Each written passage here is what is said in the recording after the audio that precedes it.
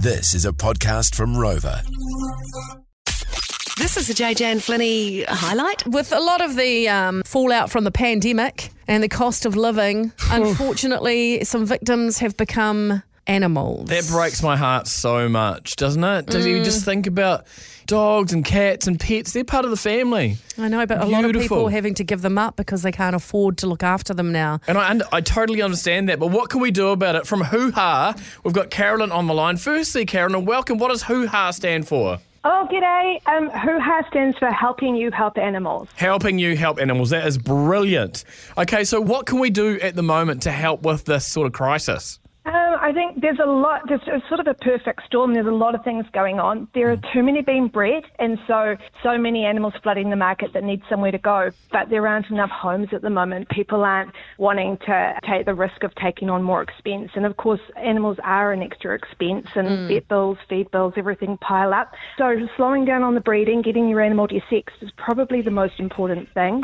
And then I guess just looking out for each other, helping support friends and family, helping them get help if they need it. We're finding a lot of people who are, getting displaced from their homes can't find a rental that will take a pet, so that kind of puts them in a situation when they need to rehome an animal that they may completely adore and have cared for years. So some really sad scenarios as well. But we're also finding, as well as not being able to afford to keep the animals, we're getting a lot of farm animals coming through the system as well, and we're finding all the strange weather events around the country are affecting people from being able to afford and care for their farm animals too. So it's basically a hot mess across the country, right from cats and dogs through to the farm animals and just everything really. So you mentioned the de-sexing is a really good start, so we don't have too much extra breeding. What else can people do?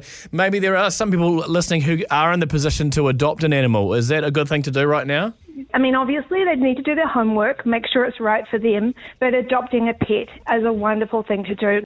Volunteering at a shelter too is amazing because you can sort of help with enriching them, getting dogs out for walks, shampooing, just lots of really cool things just to help the team get through the day. We also have op shops. People can spend their money recycling clothing, but also obviously all the profits go back to the shelters to help us do what we do. Money's a big problem, and at both ends. Money's why people are giving them up, but money's also a struggle for the shelters who are caring for them too. Well, I hear that the SPCA alone have got over 5,000 pets, and that's up 10% from last year. Yeah, so there's a lot of animals that you guys are taking on that you don't usually have the money for. So I hope that some people can donate to you, but also get out there and adopt a pet. I hear you've even got some turtles at Hoo Ha. Is that true? Yeah, we've got 19 turtles at the moment. Yeah, wow. We've got a few weird and wonderfuls going on right now. But again, it's people just can't afford to keep them anymore. Yeah, Carolyn, thank you so much for the info and for the advice for everyone listening about our beautiful animals. Carolyn from Hoo Ha, helping you help animals. Have a wonderful day.